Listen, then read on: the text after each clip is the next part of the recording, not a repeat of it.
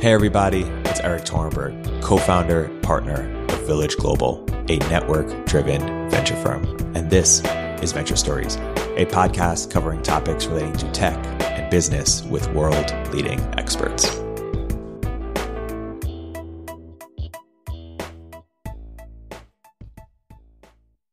Good to be here. If you want to, we can cover at some point later about exposure and overexposure and why I'm not on every podcast on the planet. But I'm happy to be here for you. Yeah.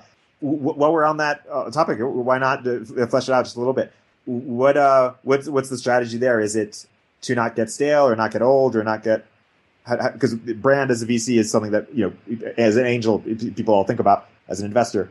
How do you think about that? I think we as people, when something becomes A-list or top level, we spend all of our attention on them. We push all of our energy into it, but then I think, tire very, very quickly. And I had a person in my formative years, in my early 20s, who was having this conversation with me just at the point where I was starting to go on a bunch of podcasts. I had started my own blog at that time. I was a CEO of a company, a startup at that time, and really trying to think about how I was supposed to build my brand, and had a really formative experience with that person, who basically at that point in time was making whatever it was, $20-30 million a picture, was an A-list celebrity, and was saying, like, I should have done it this way. Because actually, now that I'm here and I look at all the other people, you only get 5-6 years like this for 95% of people. And then you actually burn out really fast, not because of anything you do, but because at that level of the industry limelight, people then want to turn the page. Once that chapter is done, they want to go into the next phase.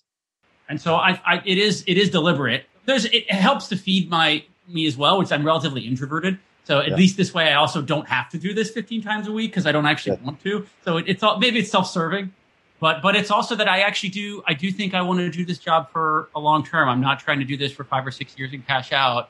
And I do want to have an influence on startups and the venture industry for a long time. And so I think this is a more sustainable model. I hope.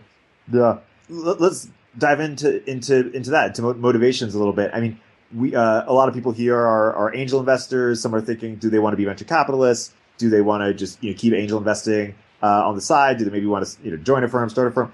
How do you sort of conceive of yourself as a venture capitalist and sort of your goals within sort of the broader industry? Well, I'm glad everybody. I mean, if you're in this cohort and you've joined this thing, then you're showing way more intentionality than I ever did. So I kudos to you all for really trying to think through how you want to structure either investing part-time or full-time.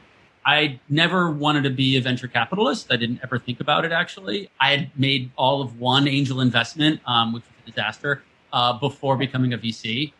So it is not at all the normal path. I started my first company when I was 16, sold it when I was 18, started a second company right after that, and which I took public through a big roll-up weird thing in by the age of 22. My next company hit the wall and died. My next company after that sold for a lot. Like, if you get a pattern here, it's like there's no pattern, right? Like, except that I think each startup is specific and unique. I don't think there are that many patterns to these things, although we can obviously have lessons that we can try and learn. And I love the journey. I love the chaos of it. I love the energy of it.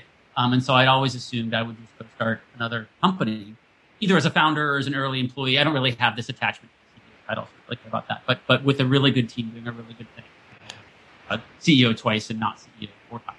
And so it was really Bijan, my partner at Spark, who we were really good friends. We've been friends for 6 or 7 years, and had said, hey, I look at how you lead teams. I look at how you lead people in communities, and I think you would enjoy this job and maybe even be possibly good at it. To which my first response was, I'm skeptical. I don't think so, frankly. I had just sold a company to Zynga, and I was Zynga as a general manager. And then he kind of like explained to me, it's like that kind of like insightful thing where somebody actually really knows you and sees you. And so he really explained to me the parts of my personality that he thought would make me want to do this full time, long term. And I went and thought about it for like literally 6 months. I had 3 other VCs reach out during that time because I had reached some, XY quadrant on all of their spreadsheets that said like I had this much notoriety and this much success that I might make a good VC that you kind of like slot into. And so I spent 6 months going and talking to a bunch of different firms, thought about starting my own firm, talked to some LPs about starting a seed fund. And ultimately, after that whole process, came all the way back around to Spark and joined. But honestly, I joined originally as a venture partner. I didn't join as a general partner. I thought there was a 50-50 shot that I got 1 month in and pulled the ripcord and was going to leave and go start something. And, it's been 7 years now. So far, ripcord intact. I'm sure you talked to a bunch of people who are, where you were 7 years ago and navigating whether they should, join a firm versus start a firm and, at times they're different now, obviously, versus keep doing the founder thing if they have the bug for that. Everybody gets a rolling fund. Yeah, exactly. Exactly. Do you have any sort of non-obvious advice you give there besides hey, what does your gut say? Or how do you sort of advise your friends who are sort of navigating that space? Because some people here are doing so. I liken being a VC to being a mid-level manager at a really large conglomerate company. Yeah. And I do that for two reasons. One, take the shine off of the reputation that you apply to it and the ladder climbing that you apply to it. Screw all that. Because honestly, the truth is, also it kind of is at that altitude, right? If you're a senior VP at Viacom or Procter & Gamble, then the truth is you own no product specifically, right? And you're not a line manager, you're not a GM, you make no really direct decisions. What you really have is budget control. If you're a senior VP of Viacom, you decide that $10 million goes over here or doesn't. And that's about it. And you have to be very comfortable at operating at that altitude. And I think actually there's a reason why senior VPs and mid-level managers at large corporations are the most maligned position in the entire organization and are talked such shit about. And it's because it's a really hard altitude to operate at. It's very, very easy to decide that you're going to be a megalomaniacal control freak who is going to use that budget control to make everybody's life miserable. So they jump through hoops for you, which plenty of VCs do as well. Or you do the inverse where, you already made your money. There's a reason you're an SVP at Viacom. And so you're just a detached, completely unconnected, coasting to your retirement piece of nothing in the world that has no impact whatsoever, which is also, a lot of VCs. I think being okay with being operating at that altitude really every day of the week and getting joy out of that work is something that, frankly, I don't think many people are wired for. I think it's fine to do a little bit of the time. Everybody likes to mentor a little bit. I was mentoring it with a couple friends in my last startup before doing this and was enjoying it. But the real question is is that okay to do every single day? And that's really, everyone else will tell you about how much sales there is in the job and you got to be okay with that and the extroverted energy and all, and the saying no being so hard and all the rest of that stuff. I think the truth is just that it's not fully detached. It's not like public market investing. And it's not fully attached. You're not in the company every single day. And there's not a lot of things in life that feel like that. And so you got to be okay with that altitude. Yeah. I haven't heard that framework before. I think I'm going to steal it and I'll credit you when I share it. It's a good one. I want to walk through sort of just your early evolution as an investor. I tell this to every investor when they take the job.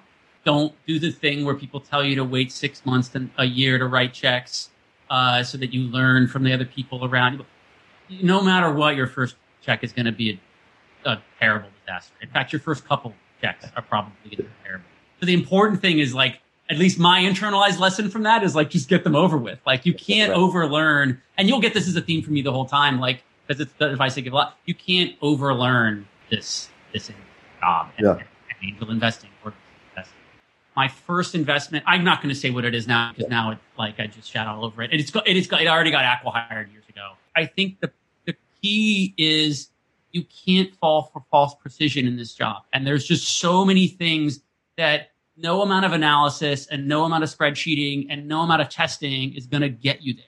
And so, I think frameworks like Thinking in Bets, if you've read that book, or Thinking Fast and Slow, it's that framework. It's not math and it's not science. And the mistakes I've made, and those first two investments fall into that category. The mistakes I've made were really false precision mistakes, where I thought I had cleverly figured something out about an industry that honestly, who the hell knows? And I think people that really struggle at this job are actually the folks that have had the answer every other time in their life. Yeah. They've been the smartest person in the class every time in their life. And if there's a benefit, it's that I never have ever thought I was the smartest person in the class or even close. And so I generally try to get by the wits of my pants than the like 10 times more research than the next person. By the way, there are investments I've done where I found a piece of research that no other VC did and it helped us lead a deal. But I think that's the rarity. It's not the thing that happens the most often. Can you share, and if you can't share the specifics, even share just like broadly, what's that? What is that like when you find a piece of research? Like, can you give if you can't give the concrete example, can you give a broader example? Like, what can people learn for? Like, how can other people do that? Like, what does it look like when you? Well, I'll give the example that had just come to my head, and then we can backtrack and maybe try and make sense out of it afterwards.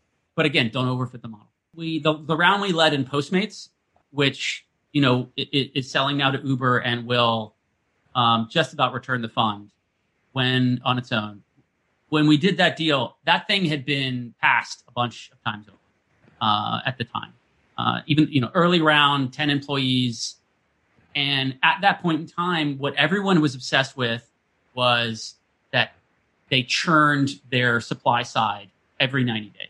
Like it was a sieve. Like you got a Postmate on and they worked for 30 to 90 days and you lost them and you had to go through it again. And the CAC on the supply side was also super high. And by the way, I had heard this like 3 times from other investors before I even had a meeting with Fast, right? Like it was this thing where it permeates around the valley. Like, oh, that's not going to work because of X, Y, or Z, right? Enough so, by the way, that most people just didn't do their own fundamental research. They had the conversation. They asked 2 or 3 questions about how, his vision, his mission, but they weren't really listening. And then you ask about a supply side CAC. He gives an answer and you say, well, how are you going to make retention better on the supply side CAC? And then Bastian didn't have great answers on how he was going to fix that. And so people would pass. What I dug into was like, okay, I'm just going to assume if he doesn't have good answers, it might not be movable. Let's just talk about the rest of the business. And let me see if I can get myself there elsewise, because the product itself was so ridiculously crazy awesome at the time, right? Like I press a button and suddenly like a smoothie shows up at my door in like 10 minutes. Like it's insane. What just happened? And so I was like, I got to keep digging. And look, if I can never get there in the unit economics, maybe I just can't get there. What we found was that the supply side was like leaky bucket, but the demand side had retention that like no one ever churned. Like if you had used Postmates 5 times, you never. And that was very much unlike most of the models for consumer e-commerce products, which were usually highly competitive. And so then I just started doing math on, well, okay, let's just assume that that side of the business, the demand side business, the CAC goes down a little bit. Or maybe we can get you to order 2 times more a month or a bunch. And then Bastian, what kind of ideas do you have on that side? And there he was a font of ideas. There he had 25 ideas about the ways he was going to move those numbers. And so we had conviction and made the bet, after we gotten through a really, the first orientation I have to everything, which is it a 10x better product than what's out there in the market right now? So we were already trying to find a way to invest, right? And then we just got worried about unit economics like everybody else. And then it turned out that is exactly what played out. It turns out that today, guess what? Like they have really high driver side churn. And they still have really high driver side churn 7 years later. But the business is unit economic profitable, was doing quite well. And I mean, it was a freaking roller coaster of a journey that got there. Yeah. The of the first 2 companies that didn't work out, I'm curious if you've invested in this space again since investing. And I think the broader question is, USV, I guess, likes to say that they're really thesis driven. How much is your work is sort of bottoms up, right founder, right opportunity versus like, hey, I'm really digging into labor marketplaces and looking for the one that does it in this way. And how do you sort of how do you think about that? It's ironic because I think in the 2000s, no 2 firms invested together more than USV and Spark. But we have entirely different ways of looking at the markets, and they are first thesis market-based. At best, market is 3 or 4 or 5. I want to invest in 10x better products where the second related, where the founder's pitch resonates with that product. But sometimes you get this like founder pitches a really good thesis or idea about a problem, and then that doesn't actually quite connect with the product. It's amazing how much time people I was really stimulated intellectually by the pitch you just made. And then also I used a product, but did one actually equal the other? So that's second. Third, does the founder have a chip on his shoulder or her shoulder? They really have something to prove. I've made several mistakes where it really came down to a founder that was pretty satisfied at the end of the day, done pretty well, and didn't do the hard things the company ultimately needed at some point. And then fourth, do I understand the founder's values? Fifth, is it hard for others? People talk about competitive barrier to entry or network effects or lots of other ways to talk about it. But in my head, it's just would it be hard for others to do? And sometimes I just justify that in ways that have nothing to do with network effects, nothing to do with the kind of normal, HBS B-school crap about how it's hard for somebody else. And then last is market. Can the market, but more specifically, can the market grow over time? So I don't really care about market size. And in fact, as a firm, Spark, historically, if you look at our best exits, they've almost every single one has been TAM expansion bets. There are other firms and other investors that are much better at building exactly the right TAM, and then from there boiling down exactly what percentage that company will take of that TAM. That's just not us. We are much more likely to take a higher risk bet on early VR and market expansion, or early self-driving cars and market expansion.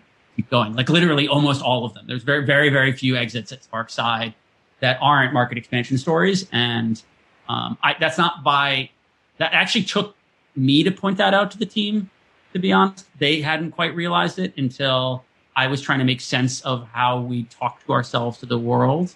Yeah. And the redoing of our brand the last time around, about a year and a half in, and kind of put together these are actually because we were just doing everything organically. And I was me as a new person coming in, it was you guys are doing something really, really special. Before I pitch you guys new ideas about how we should work, I should not break the golden goose. I should figure out how you guys actually work. And that was a big one, was just understanding that mostly it's TAM market analysis. And so the long story short is market is next to last for me in terms of being able to size it. Now, there are situations where I talk to a founder and you guys would talk to a founder and you're I think it's a small market, and I also don't think it's a mass need. I just can't get that happens all the time. So I don't want to say market is not a criteria, but it's a distant one because it's just really hard to measure. And really, really passionate consumers can grow a market that you could never model your way. Yeah. And is there a framework for assessing whether, it can get big enough versus not? And maybe one of them, it seems, is, is the need felt strong enough by a certain set of customers? But are there certain examples of spaces or companies that have felt it, but you've still passed because you just can't see it getting materially, venture scale? Or I would just say I can't think of situations where I just not having the memory recall to a specific company right now where I was no, didn't like the market. But I can say, the kind of overarching back to I don't know what the hell I'm doing point from earlier is I think if there's any piece of suggestion I would have, it's don't listen to what Nabil says or Michael Moritz says or whoever was here last week says. It's about finding out who you are. I gave you my rankings, which aren't actually that different from, product, people, market differentiate. Those are not new, unique, crazy things you've never heard about before as a criteria for investing. How I might rank them would be different than how you might rank them is really important. So for you, it's okay. Maybe market is first for you. Great. That's your way of viewing the world. It works pretty well. Thesis-based investing works pretty well for Fred and USB. There's no, I think the problem that people run into when they become investors is frankly that they listen to too much advice about how other people think about how they should be successful investors and spend less time thinking about their own view of the world and asking themselves if they were to, take those 6 criteria I just listed, forget using them in the same order that I did. Even if you take those criteria, how would you stack rank them for yourself? And then just be true to yourself. The best diversity of portfolio that you can have is you, because you have a unique view on the world. So spend more time thinking about yourself than thinking about how you invest like Eric or somebody else. Yeah. I'm curious how you invest in spaces and get smart on spaces that perhaps you are newer to or not an expert in. And so maybe Allstripes, maybe you were an expert in it before, could be one example of sort of the biotech space. You've done stuff in different frontier markets. How do you think about, and maybe Allstripes is an example, or maybe there's another example of like how you sort of get smart on a space and really evaluate something that is a newer market to you personally, and how you get comfortable there? In absence of being the customer and being in love with it, you need to internalize and find customer bases where they are just over the moon motivated. And so I use that as the first proxy, and then you're just looking at, and then I just look at that now. Like, for context, Allstripes works in rare diseases, diseases that are really, really long tail. Sometimes it's a disease that literally 100 people in the world have. And the first and biggest product that they sell right now, put simply, is they go out and gather all the medical data from a panel of people who already have that disease, and then they try and characterize the arc of that disease. So we know what breast cancer looks like and kind of what happens in phase 1, phase 2, phase 3. In fact, we have names for them. For many of these rare diseases, no one even knows what's supposed to happen in a second. And so how are you supposed to then develop a drug to cure it and then go talk to the government to say this cures it? We have an A panel and we have a control and this thing works 10 times better if we don't even have a basis of what the knowledge is, right? And so in many ways, what they're doing is they're creating ground truth, the ground truth for a disease that has never existed before. And there's lots of people that have operated in this kind of like in rare disease and in regular diseases that are about patient recruitment. And we know there are some big, large billion-dollar companies that have been involved in patient recruitment for things like studies, later studies, and so on and so forth. But no one's actually held on to ground truth. For me, that felt like a 10x better product to everything that was there in the market. And then when I talked to customers, they talked about the struggle that they've had doing this by hand. They talked about the years and years that had gone by where they'd never, even if they established ground truth internally, that when they talk to the FDA is more likely to view it with some trepidation because it came from them. And so in a world where that particular market, the best alternative to hiring Allstripes is to do it internally. It meant that not only could you get the data better, you could visualize it better, but actually just the nature of trying to import it to save a little bit of money would also hurt your standing with the FDA. And I don't know if that really answers your question. It's very organic. It's very specific. It's, what it's not is, I know what the CAC to LTV is for this particular market. And so your multiple in your Series B is going to be this, which I'm perfectly capable of doing. It's probably using more of the Zynga skills that I used to have and all the rest of that stuff. But I find that especially in a market where everybody's running an angel fund and everybody's got a rolling fund and everybody's got a Series A fund and everyone's got a Series B fund, I find that's actually what's really missing is somebody who digs 3 layers deeper, because it is becoming much more and more of an industry. And if it's becoming more of an industry, everything is getting much more mechanized. And so for me, my instinct when everything is getting mechanized is to run away from that. Yeah. Speaking of evaluating certain markets, Bharat, I'd like you to ask your question if you're open to it. Sure. Hi, Nabil. You're one of the few people that have invested in hardware, particularly consumer hardware. I've done 3 of these, and at those early phases, there's concept risk already, but you haven't made the thing yet. There's all this market and execution risk ahead. Like, how could you say a little bit more about how you assess those? For better or worse, I'm still investing in building hardware companies, so I'm curious, how your thinking has evolved. Because you've done a few of these, you've seen good ones and bad ones, but those proof points so far up front are never that obvious. Yeah, and we've got a pretty good run on the next generation of hardware companies I feel really good about right now, actually. We're investors in a company called Owl Labs, which makes this 360-degree webcam. Which it's an awesome product. Awesome product, and is flying off the shelves right now during COVID. They're going to have an insane year. Could go public next year, like crazy. We're an investor in this company, Remarkable, that makes this e-ink tablet, which is also a ridiculously good product that we chased down in the middle of Europe and took like 9 months to get that deal done. So we still, I say all that just to say, like, we still really believe in hardware. It is certainly the double black diamond of startups. And so I think, but this is a good example.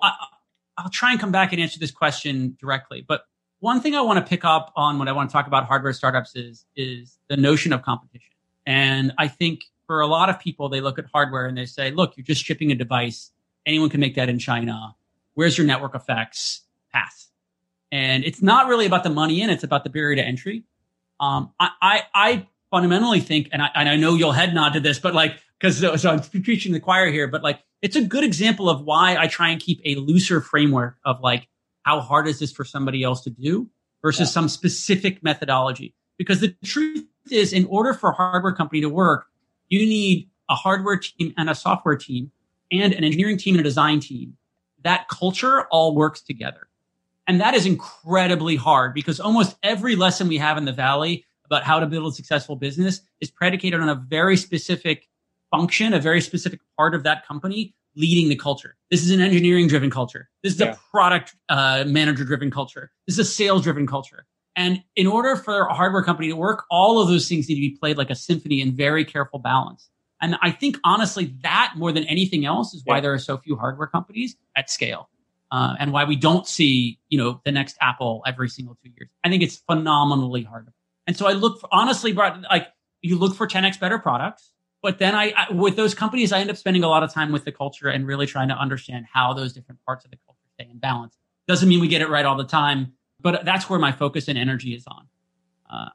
And usually it's a pretty easy pass in hardware companies once you get into a conversation about how they're balancing those different things. Do you recommend, well, no one recommends you generally invest in hardware, but like, what advice should angels take from this? What lesson should we take from it? Because they're pretty capital intensive, right? Like if they scale, great, but is this an angel? Capital intensive, who has a shortage of capital right now in the market? Yeah. Like this is the best time ever in history to build a capital intensive company. There's never been a better time ever in the history of venture capital to build a capital intensive company. Someone who goes around for consumer hardware is like the common understanding for angels is, listen, there's no way anyone's going to fund a consumer hardware company at the VC level.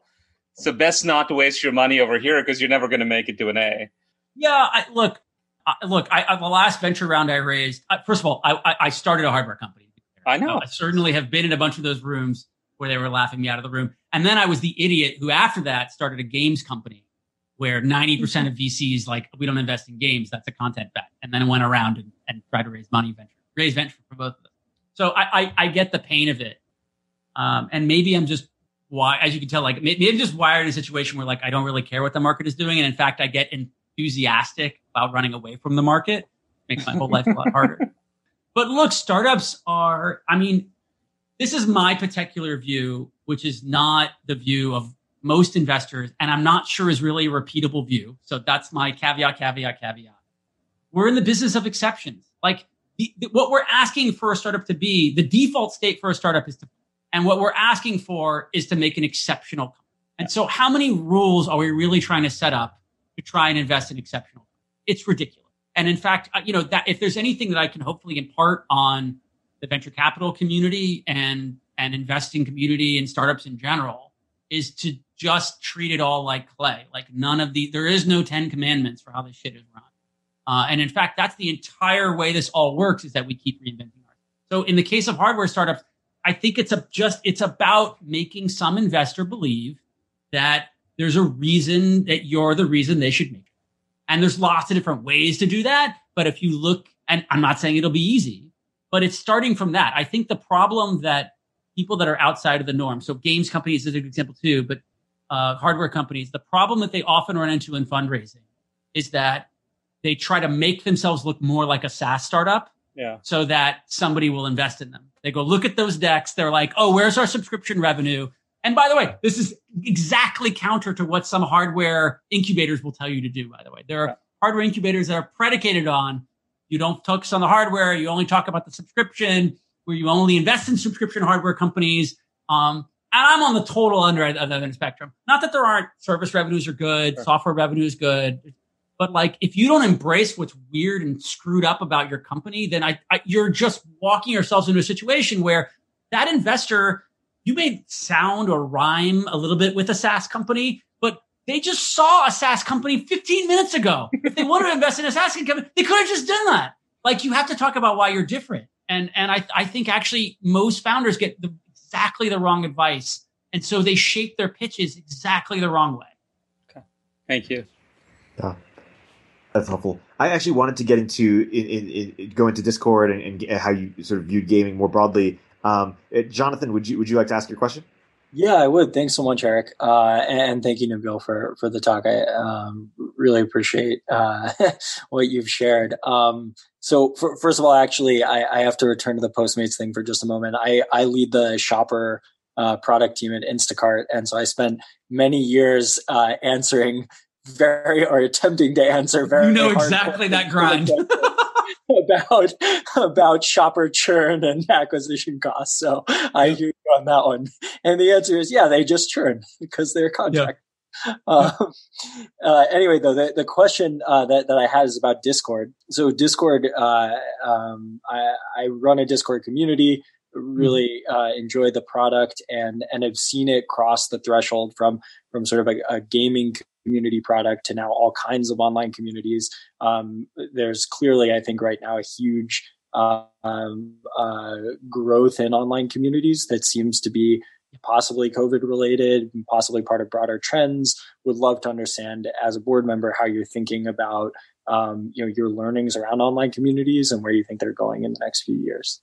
Well, the first thing I'd say is that I've spent the last 6 to 9 months coming to a realization that I need to be talking more about online communities and thinking about them more in my investing. That, we do this thing where we make a handful of investments and then we look back in arrears because we keep getting asked and we say, well, this is my philosophy for investing. And we make some sense out of it. Eric, you're shocked, nodding your head in agreement. I do that to a certain extent. And a lot of what I talk about, if you read on the internet right now, my proverbial bios and LinkedIn, there's a lot of stuff on there that's like about product-oriented investing and the line between design and engineering and how they come together and so on and so forth. I think one thing I've realized over the last 9 months, like missing in my own dialogue, is how much communities matter. I did a bad job of it even when I just talked about Allstripes. A lot of my motivation on Allstripes was actually around the communities around rare disease that were formed. And it was a big part of what excited me, but it's not built into the way I talk about the investments I'm making right now, but probably 80% plus the online community side. And actually the first 2 startups I ever started, including the first thing I did back in high school, were on basically online communities. So that's to say, I'm really motivated by them. I think we've moved forward. It's not that online communities haven't existed a bunch before. I think what happens is a little bit like the Instacart example. It's a perfect example, Jonathan, which is like what COVID did was not just grow Instacart. That's not the important thing that it did. What it did is it pierced the bubble into late adopters, into a whole new cohort of potential consumers for Instacart that may have not even thought about it for another decade. But they, if I'm a 70-year-old person who doesn't really use the internet that much, except for to complain about politics on Facebook, I now really can't go out. I can't go to a grocery store. And so I'm going to use this. And that's what we've seen with online communities over the last 6-7 months. And I put it that way to say, this is not a short-term blip, right? It's not a thing where it's like, oh, we got 20% growth month over month for a few months, and then COVID went away and it went away. Online communities are one of those things where now you've pierced a whole sets of cohorts that now think about particularly online gaming and getting social interaction online through House Party and Discord. And it's not just that it grew 10%, it's that it pierced different demographic groups that will now grow virally inside of those groups over the next couple of years, right? So the Instacart example is it's the 70-year-old who's now telling another 70-year-old, no, you got to go do this thing, who may have not come on board for another decade. And in the case of Discord, it's a bunch of people who maybe were shy to be involved in gaming communities, or maybe were shy to interact in this way online, in these small server groups online, where they're constantly online in these audio channels and just talking for hours and hours and hours in these audio channels. That's the big thing people miss about Discord. If you come from business and you look at it, you think of it like you think of Slack, because it looks a little bit like Slack. But the usage patterns are almost entirely different. People keep their audio channels open for hours and hours. That's the real usage pattern. So I'm very long on it. And just to kind of if I want to loop back earlier for a second, to the criteria I used earlier, right? When we invested in Discord, though, it's the same model, right? Like amazing product. The pitch of the product, which was that people using Skype and TeamSpeak had these problems. It resonated with the product solution. So the pitch resonated.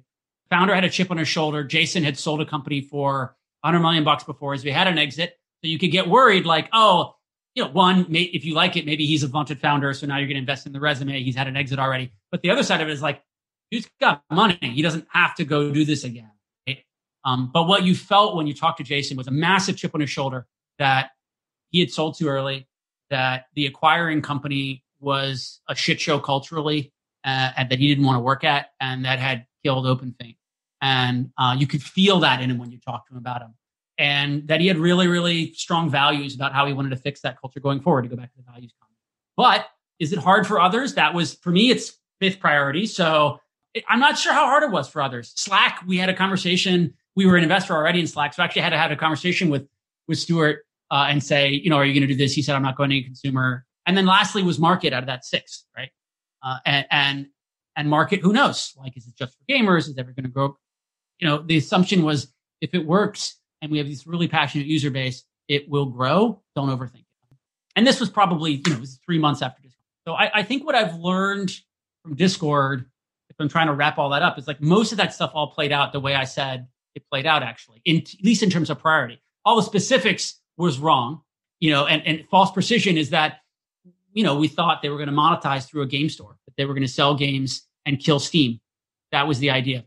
And that was the idea for 3 years consistently through, their next 2 fundraisers. They're valued at, when they raised it $1 billion, we're monetizing, lots of growth investors out there wrote wonderful little internal analyst notes about the ARPU of Steam per user and how they're going to monetize through selling games. And they launched that game store 2 years ago, a year and a half ago, and they had it live for 4 months, 3 months. There's a piece about it on our website where he talks about it briefly, but like they killed it. It sucked. It was bad. It didn't work. And they killed it. And so, it's like you want to get the sketch right, knowing the particulars are going to be wrong. Why is gaming so pioneering as it relates to new business models, right? There was this idea that there would be Twitch for X because Twitch worked for gaming. There's Discord for X. That like, why are so many business models pioneered in gaming and on the is it something unique to gaming that? Yes. Be the start of it, but then others will copy, or will Twitch only work for gaming and not really for other? The reason that everything starts in gaming is also why it's a really bad area to invest in, and you shouldn't do it. But it still makes up about a third of the boards I'm on. Because I'm bad at it.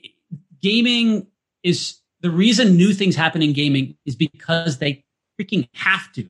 Right. The reason that people innovate in gaming on graphics, on user acquisition, on user understanding, on retention, on monetization, and then on user behavior ultimately is because it's the reddest ocean of red oceans, right? Like every single category, so many people do gaming because they love building games and they build it in uneconomic ways. And there's just enough people operating completely uneconomically that every single idea has been churned over, right? So mobile comes out and, Apple releases the iPhone. Before they've even released the App Store, there's 25 games that people are sideloading onto that phone way before it's even economic to be doing so. And so what that means is by the time there's an App Store, there's already 20 companies that are out there. And that means that already that problem space has been looked through. And what it means is if you're coming into the first generation of the App Store on the iPhone, it means that you can't just release a game. You got to look at the 20 others and you got to think about a new way to do UA and a new way to, and so like you're just constantly on the edge because it's that competitive. And it's what makes it that much harder. There are other reasons why, but I think that's the biggest reason why they innovate, because they have to. That's what makes it also like, it makes it fascinating as somebody who likes being on the edge of the new. It's one of the reasons I love gaming. It's because you're just always in the new frontier. It makes it really hard to run a gaming. I don't know that I would want to be a gaming CEO again in an economic way, but in terms of investing, it's really wonderful. It also dovetails back to the earlier comment. So it kind of like overlaps two amazing interests for me. One, it's at the forefront of technology, user behavior, design. It's like because you got to be going for blue field or else, and 99% of people I talk to in gaming, by the way, they don't present this. It's a slight reskin. But every once in a while, you get people who are like forced to really be on the edge. And that's amazing. And then the second is like, it's how online communities are built, which is a wonderful, wonderful thing. Yeah, totally. Do you think there will be a Twitch for X that's like beauty or something else that really works? I mean, when you look at sort of innovations that happen in gaming, do you try to transpose them into other fields, or is that unlike I do. It's probably one of those areas where I suffer from over intellectualization because I can't help myself.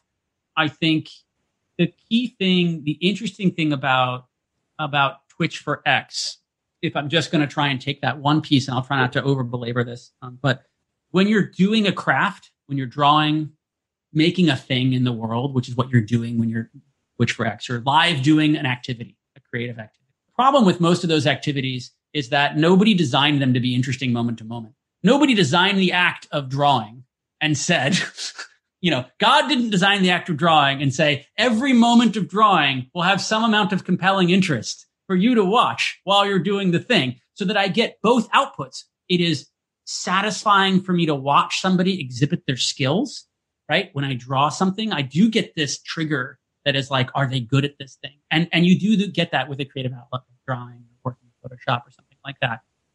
But what you don't get is that moment-to-moment feedback. And what gaming, like a sport, basketball has been constructed. It was constructed a long time ago, but basketball is constructed to be interesting, both to watch and to exhibit the kind of creativity and skill of a player playing that. And games have both of those things. And so if you want to find another category which is going to work in that way, my precept is that it needs to exhibit both of those things. It needs to be interesting moment to moment, probably because somebody actually rethought it. So if it was Twitch for something, it's probably because somebody rethought or is redoing. They didn't just point a camera at drawing. They said, here's how we're going to do drawing in a new and interesting way that has never existed before, but we'll create moment-to-moment interaction that is compelling. And then we're combining that with being able to see somebody really show their inner skill creativity, which is the other part. How about the anti-portfolio the other way, where companies that you passed on, that obviously there are ones that passed on that worked out that still didn't hit your criteria, that you probably would have done the same thing. But what are mistakes on ones that you could have invested in, should have invested in, but for whatever reason didn't? And any commonalities or lessons learned from anti-portfolio? Yeah, there's companies that I don't really want to invest in every company, right? I would not sit on more than 9 boards at a time, because I just don't think I would be able to invest the time and energy. That's the altitude, to use your earlier framework. Companies that I passed on, John Lilly brought Figma to me 3 times. And Dylan is the person that most feels to me like Jason Citrone at Discord. This is not, he's still the person that feels like Jason. I just introduced him to each other. That was dumb. It was, I'm not sure, but I don't know that I have great lessons about why I didn't do that deal. I talked myself out of it because of valuation versus traction. If you noticed earlier, was none of the things on the list. So what the hell was I doing? And that has to matter for check size to a certain extent. We operate a $500 million early stage fund and $1 billion growth fund, about $5 billion total. And so there's check sizes that are a stretch to write. You write a $20 million check in the early stage. Well, actually, I just did that. Well, anyway, rules are made to be broken, as I said earlier. But I still could have split around with somebody. If I had gone back to John and said, let's split the next round instead of there are ways I would have constructed winning that deal. And John was trying to tee us up to win it because he thought I'd be a good investor there. That's the one that stings. Obviously, the memory recall there was quick, so you can tell I thought about that. Yeah, that one stings for me too, in a much smaller way. But I launched it on Product Hunt when it first launched. And I asked him if I could invest, and we were friends, and we were both part of the same scout program. And he was like, "I'm full," and I was like, "Okay," but I should have just come on, 5K. Just ask again. Just ask one more time, man. Yeah. Exactly. Just wear them down. Some people it works, but I appreciate that. I mean, at a high level, what percentage of your deals? Because I remember this guy from Bessemer. I think his name is Jeremy Levine or something. He was like, in an interview with Sarah Lacey a decade ago, he was like, because I'm not a big shot famous VC, or he wasn't at the time or whatever, he's like, I need to search for deals that other people aren't doing or something. By the way, so I'm glad you mentioned Jeremy. That's so great. I ascribe to Jeremy Levine way of investing, which is that guy's not, he's known, but his how known he is in the industry versus how successful he is completely asymmetrical.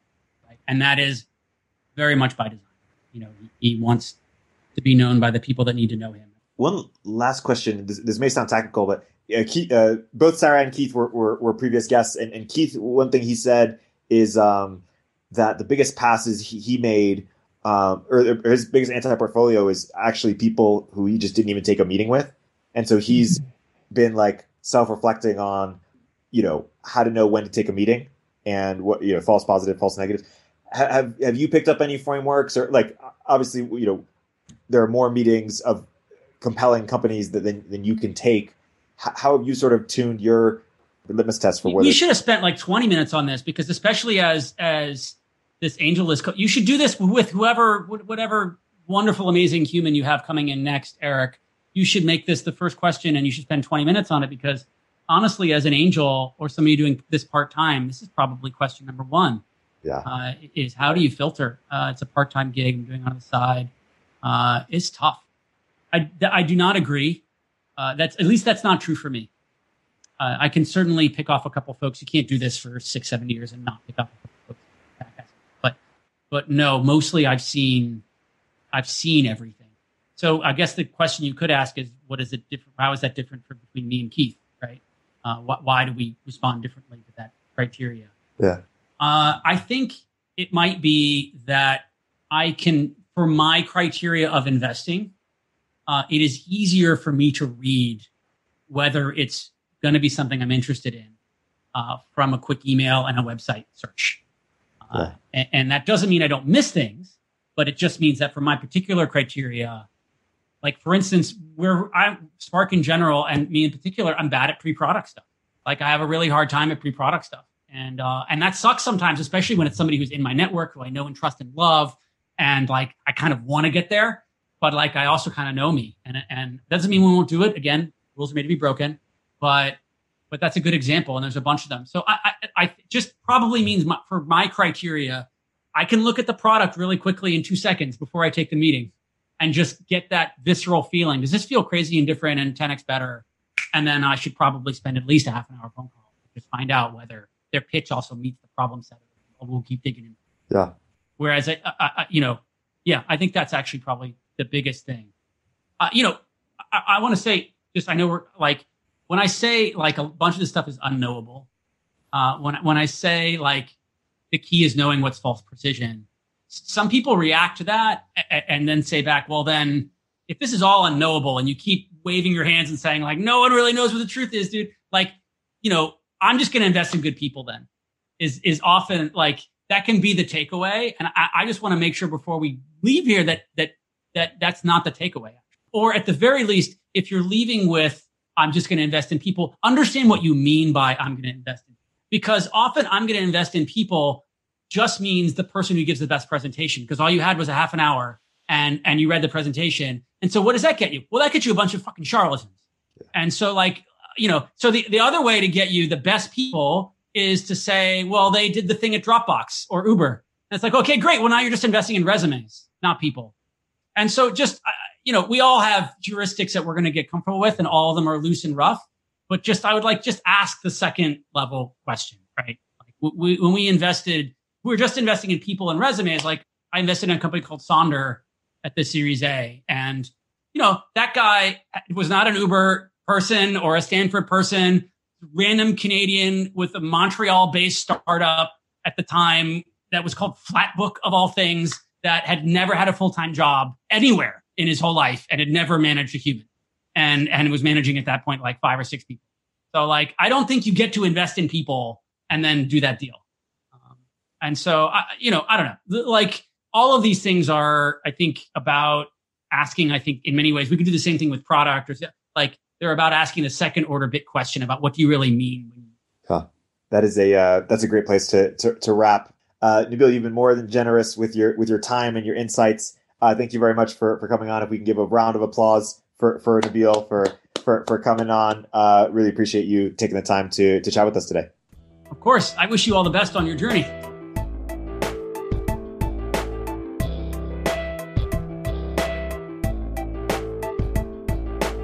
If you're an early stage entrepreneur, we'd love to hear from you.